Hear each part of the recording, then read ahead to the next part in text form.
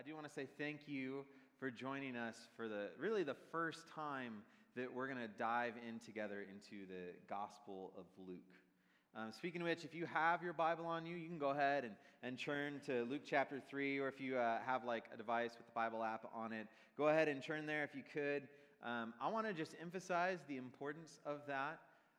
It's not because you look holier if you have a Bible or that you're reading Scripture along with me. It's because I want you to see what's being said, and I want you to see that it's not just my opinion or just my thought on something, but I want you to be able to compare it to God's Word, and I want you to hear what I'm saying versus what God's Word is saying, and making sure they line up and that you wouldn't just trust me blindly in that, right? So it's just as important for your sake to be reading it than it is just me speaking it to you. So anyway, Luke chapter 3, we're going to be going through the whole little first section there. Verse 3 is where we're going to start, so you can get your eyes there if you want. But before we actually dive in and read it together, I want to make sure that we have an understanding of who Luke is. Because last week, I didn't really get a chance to dive in too much into the history of the Gospel of Luke, or really find out much about him. We spent a lot of time talking about Theophilus, right? So give me like just a minute before we dive in to talk about those things. Because understanding how the Word is written and why it was written and who wrote it, those things bring about more confidence in the Word of God, right? That's one of our C's that we're focusing on this year, is to be confident in the Word of God. And that will allow us to trust it more, to have a better understanding of its depth, and certainly give it more authority in our lives. So, Luke, the Gospel was written around like 62 AD.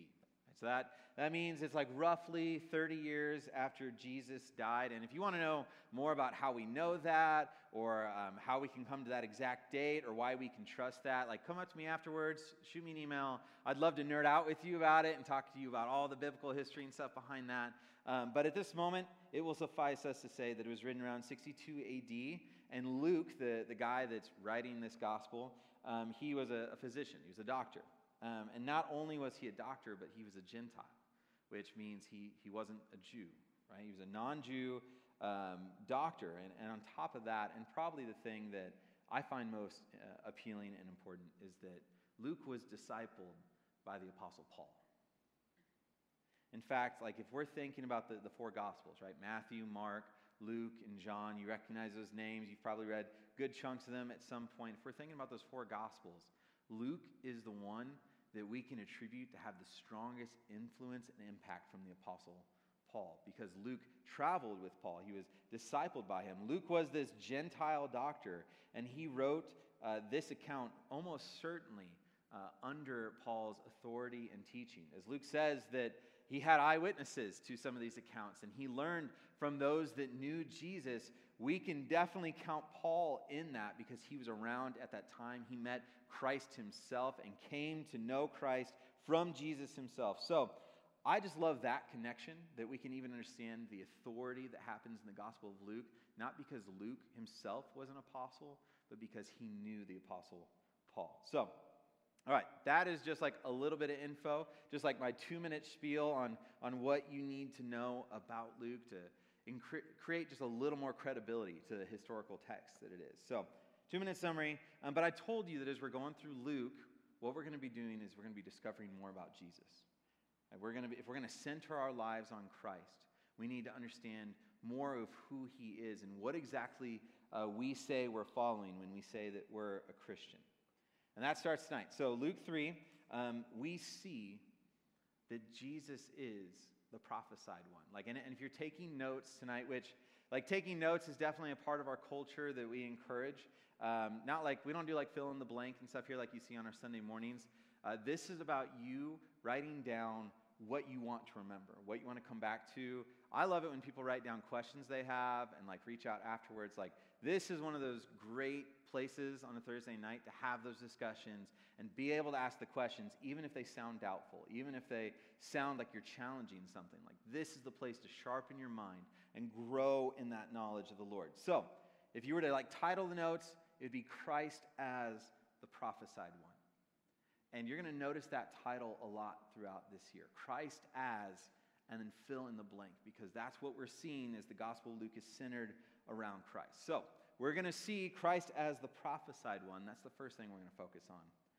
And then the second thing we're going to focus on tonight is how the Jewish people, and then by extension us, how we should respond to the fact that he is the prophesied one, which I'll get into right now. So, Luke chapter 3, if you're looking at it right now, many of you probably have a little title that says like John the Baptist prepares the way, because we find at the beginning of Luke 3, John the Baptist. If you don't know who he is, he's Jesus' cousin. He was born to Zechariah and Elizabeth. And there's this whole miraculous story of how John the Baptist was born. So if you want, you can go back to Luke chapter 1 and you can read through that and get a little more background on him. But at this moment, Luke is focusing on John's teaching and the beginning of his ministry. And if you look down in the text, it says in verse 2 there that the word of God came to John, the son of Zechariah, and he, John, went into all the region around the Jordan, so the Jordan River, proclaiming a baptism of repentance for the forgiveness of sins. We'll get more on that in a minute. And then Luke shows us there what John the Baptist was doing.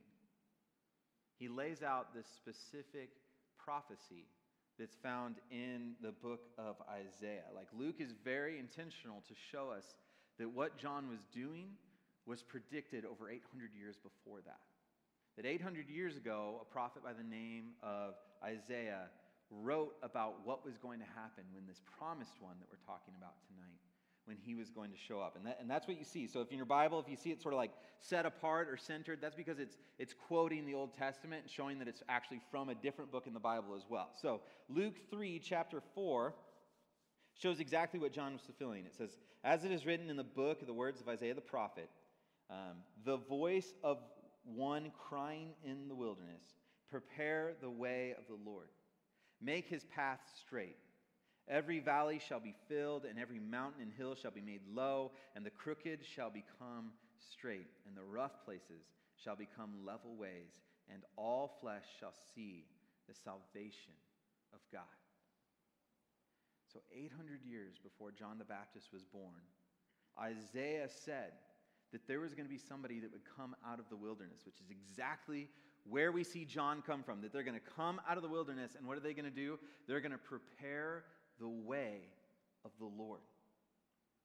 That there would be someone that would make the paths straight, meaning that there would be somebody that's going to come before God, that's going to come before this long-awaited Savior, that would come before them and prepare this special place and create a way for people to know who was actually coming. And what Luke is saying is that John is that guy. John is the one fulfilling that prophecy. I mean, John is, okay, how many of you have been to some kind of concert, right? I'm talking like a rock concert where there's, you've got usually multiple bands, right? And everyone's there to usually see one band. And that one band is usually at the very end of the night. But there are bands that play before that. And what's their purpose? Their purpose is to get you ready for the headliner.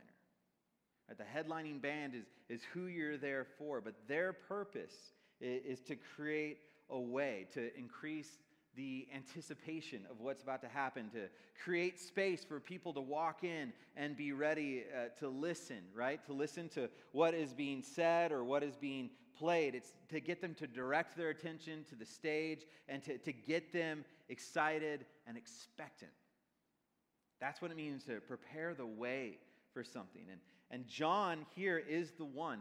He's the opening band to the headliner. He is preparing people to be ready to see and hear what the long-awaited prophesied one is going to say. And if you look back at verse 5 there, this is what is saying is going to happen when that person comes, right? So it says that John is the one saying, prepare the way. And then verse 5 shows us what is going to happen after the way has been prepared. It says, every valley shall be filled, every mountain and hill shall be made low, and the crooked shall become straight, and the rough places shall become level ways, and all the flesh shall see the salvation of God. Meaning, everything that is broken will be made right. Everything will be leveled and even. All things are going to be put back into place. The world will be restored and redeemed. Luke quotes Isaiah the prophet here, not only to show that what John was doing was predicted 800 years before he was ever going to do it, but what Luke is doing is he's emphasizing something. He's emphasizing that Jesus, who this whole gospel is centered around, as we've talked about, that Jesus is this long-awaited, prophesied one. He's the one who's been spoken about. He's the one who is the headliner. He's the one who everybody is waiting for, and people have been waiting for Jesus for a long time. Like way back at the dawn of time, really.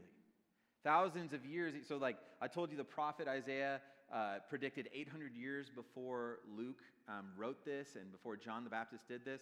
Well, thousands of years before him, God himself gave a prophecy that there would be someone that would come and would bring rightness to the world and would restore. So like, you can go ahead and turn there if you want. I'm going to read it, so that's totally up to you. But if you were to go all the way back to Genesis 3, which is the creation story that accounts the beginning of time. If you were to go back to Genesis 3, you're going to see that Adam and Eve disobeyed God.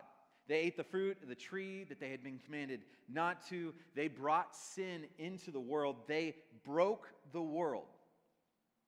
And God, as he's giving them these consequences, right? God starts going into these curses that he's bestowing upon them and going into these consequences. In that moment, even in the midst of God being this fair judge, giving out this righteous judgment, even in the midst of that, God gives a prophecy and a glimmer of hope. Genesis chapter 3, verse 15 says, I, meaning God, will put enmity between you, he's talking about Satan, and the woman. So God will put enmity between Satan and the woman. And between your offspring and her offspring. He shall bruise your head, and you shall bruise his heel. So even in the midst of this punishment that God's giving out, God tells Satan that one of Eve's offspring will be a man who wounds Satan, just as Satan is going to wound him. And like on this side of history and on this side of the cross, like we know that he's speaking of Christ. Christ who dealt the killing blow to sin and to death and to Satan, while also giving up his own physical life for us. Christ who dealt the blow to Satan and received one himself. We know this to be about Christ now, but for people then, in the time of John the Baptist, that knowledge hadn't come yet. It was just a glimmer of hope. Just a promise that God had made. Way back at the dawn of time. And throughout time, throughout those thousands of years leading up to this moment, God kept on building on that promise. He kept on revealing more about that promise. Like God spoke it time and time again to the patriarchs. Like Abraham, he told them he would bless the nations through him. Jacob, Isaac, like he continued to further his relationship with him and give him these promises. He continued to reveal it through the prophets like Isaiah, who we just talked about. Jeremiah, he talks about there's going to be this new covenant that's going to come someday that we will get to be a part of. God even spoke it to King David and told him specifically, someone's going to come through your line, David. Someone's going to be a king from your line forever. And he's going to redeem and save my people. God kept on giving more and more detail to this promise. He kept on building the anticipation. He kept on opening people's eyes to the fact that something was coming. Someone was coming. Someone that Satan would be defeated by. Someone that would be a king forever. Someone that would bring freedom. So that anticipation was building and building, and what Luke is saying here is that John the Baptist existed to remind people of this prophesied one. That was his whole purpose in life. The long-awaited, the long-prophesied, the long-promised Christ, the Messiah, which means chosen one, the Savior of man, the one who, as it says right here, would make all things right. that would fill the valleys and level the mountains and level all the ways and make them righteous. The one who would make all flesh see salvation. So, Jesus is the prophesied one, right? That's what I've been driving into, is that that's what we need to learn tonight. That's the factual statement that we need to understand about Jesus, is that Jesus didn't just come out of nowhere. Right? His birth, his life, his death, and his return are all things that have been predicted and prophesied and spoken about for thousands upon thousands of years. And if we are going to center our lives on Christ, that's what we need to have in mind. We need to make Christ bigger than our thoughts. We need to make Christ to have more majesty in our lives, to give him the perspective that he deserves, to see him for all that the promise is held within him. We need to magnify him in our lives in a way that helps us understand just how amazing a fact it is that he's been prophesied about. Because the Jewish people that we're talking about here, as a culture, they saw that significance of the Messiah. They got it. They got just what it meant to wait for him. Now, not all of them did, right? Like, as we continue in the Gospel of Luke, we're going to see those that didn't want to see Jesus, those that chose to be blind to him, those that were hardened in their heart because they didn't want to accept who he was. But there were people that anticipated him. There were people that desired to know him. And those people, they're the ones coming to see John right now in this passage. They were there for what was about to come. So in today's world, let's bring it back to us.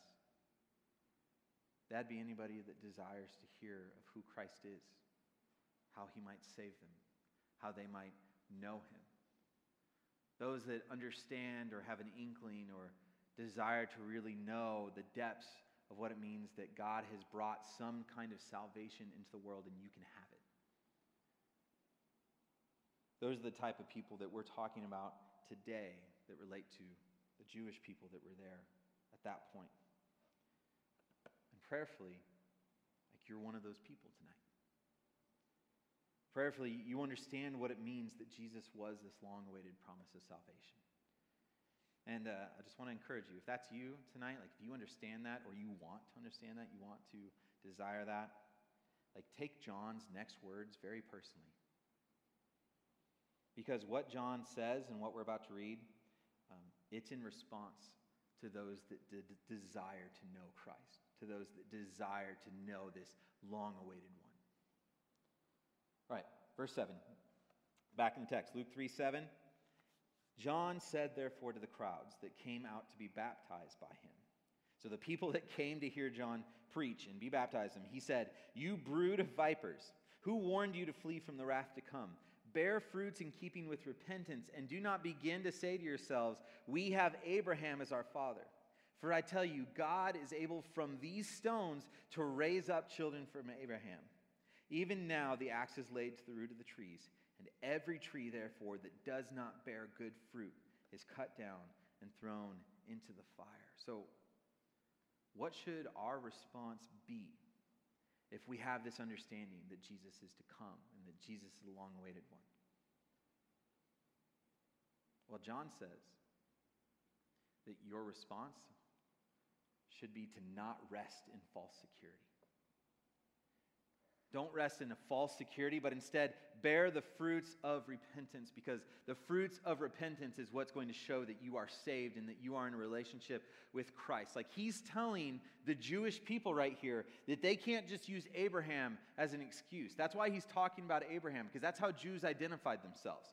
They're like, my father is Abraham, a.k.a. I'm a Jew, a.k.a. I'm already saved. And what John is saying is that's not enough anymore. Because God can take these rocks and turn them into people that belong to Abraham. That is not what is going to bring you salvation. Just resting on your laurels and your heritage is not what is going to save you. Don't rest in the fact that you're a Jew. Just like for you, Don't rest in the fact that you're a Christian, that you had Christian parents, or that you went to a Christian church, or you go to a Christian church, or you go to a Christian school, or you come to a Christian college group. Don't rest in the fact that you do Christian things and that you might live in a Christian-based country, because those things, just assuming that title, is not what is going to save you. Because surely God has shown us time and time again that there are many a person who claim to represent Jesus, and there are many things that are created in the name of Christianity that bear no resemblance to who Jesus was. Just saying you are is not enough. And John is saying that right here. If you desire to know Christ, just calling yourself a Christian is not it. Not enough to save you. Not enough to save you from eternal damnation. Not enough to make you a child of God. Not enough to make you know Jesus in a way that's intimate and personal and causes your sanctification to look more like Him. What we call it is just lip service, right? Just giving lip service over the Lord. Just resting on our own laurels. Just putting our salvation in something false. And giving you probably the most dangerous place to be, right? To think that you're saved and rest on that and not actually be. Probably one of the most dangerous places to be. But Luke, recording John's words here, that's not the end of the story, right? He's just not beating them over the head with, like, you can't do this, you can't do this. Like, he gives them a solution. The true solution to the problem. And what is it? It's repentance. Not just the service, the lip service of saying that you repent or saying that you're a Christian, but he says the solution is what? To show fruit, to bear fruit in repentance, meaning that you say you repent and that you actually do it in a way that's visible not only to God and to you, but visible to those around you. That the fruit would be evident like you see an apple on a tree. When you see a bright red apple hanging on a tree, what do you know right away? That's a healthy tree. It's producing fruit. I know what's going on there. And what John is saying is, you need to bear fruit of repentance in order to truly be saved. Like, if you truly view Christ as the prophesied one, the long-awaited one from God, you're not going to just rest on the title of being Christian to save you, but you're going to desire to know Jesus through the act of repentance. And I want to just wrap up tonight. I want to end tonight with giving you the definition of repentance. I don't want to leave it vague. Repentance is two parts, right? The first part, we might get a little more. It's the easiest to do in the sense of making it look like it. The first one is the act of turning away from your sins. Right? And when I say sins, I mean the things that you know violate God's laws, the things that you know separate you from Him, just like Adam and Eve became separated from Him. You know, the beautiful thing is I don't even have to list them and say them because you're being convicted of them. The Spirit is working in you to reveal those things to you. That's what He does. The first act is turning away from those things that we hold so dearly. And by turning away, I mean stopping them, quitting them, changing how you act, changing how you think, changing what you do, to not do them anymore, putting barriers in your way so that you can't possibly do them anymore.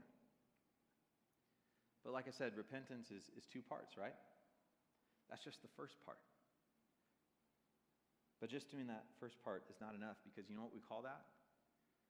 We call that works. We call that resting in the works of what you're doing, your good deeds to save you. And that's not what Scripture reveals either. No, the second part completes the entire thing. And that is not only to turn away from your sin, but to turn towards God and Christ, to humble yourself and turn towards Jesus.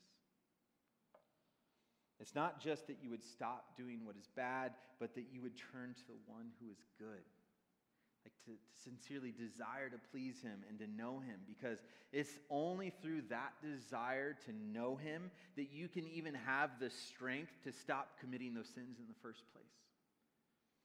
Otherwise, it's just behavior management. It's only through desiring Christ and repenting and humbling ourselves to come to Him that we're given the power in the first place to be transformed. And I just want to end with the statement, every single one of us is broken. That is a law. That is a fact. That every single one of us was or is separated from God. The only difference is that some of us choose to repent. Some of us choose to turn away from what we know to be wrong and to turn towards Christ. And some of us don't, either because we just literally don't want to, and that's what we say, or we pretend to. Right? We put on a good show. We do the first part of repentance where we make it look like at least that we're not committing those things, but secretly we're still treasuring that. We're holding dearly onto our sin because we think that that's what's going to bring us salvation. That's what's going to bring us life. Some of us just choose to call ourselves Christians and do Christian things and attend Christian events, all while just resting on that name, I'm a Christian, to save us. But I can't make that call for you, right? At the end of the day, I can't make the call of where you stand or what's going on in your life and what you need to do. But the one equipped to do that is one willing to do that, right? Our Lord, God. So here's what I want to do. We're not going to have an altar call. We're not going to make anyone stand up that wants to accept Christ, nothing like that. What I want to do is I want to take a moment and I just want to pray for you. I want to give you a bit of space to think. You probably fall in one of three categories. One, you need to repent. You have not accepted Christ. You do not desire Him. You might be resting on your Christian laurels of saying you're a Christian, but you haven't done any of those things. And it's time to come to know Jesus. It's time to come to true salvation, to see Him as this long-awaited promise of salvation and actually receive that. That might be you tonight. Two, you might be a person that has done that, and it's like mud has sort of gotten your eyes. You need to just refocus, re-clear, seek the Lord again, recommit to that, right? Recenter your life on Christ as we talk about. Or third, you might be doing great. You might be in a place where you're like, I'm loving the Lord. I'm feeling great. Like, I feel like He's working in my life. I can so clearly see it. You might be one of those three. And that third one, I want to encourage you in this moment, pray for those around you and pray for those that you know, that they would also fall into that category with you and that you would see them to that point of knowing the Lord.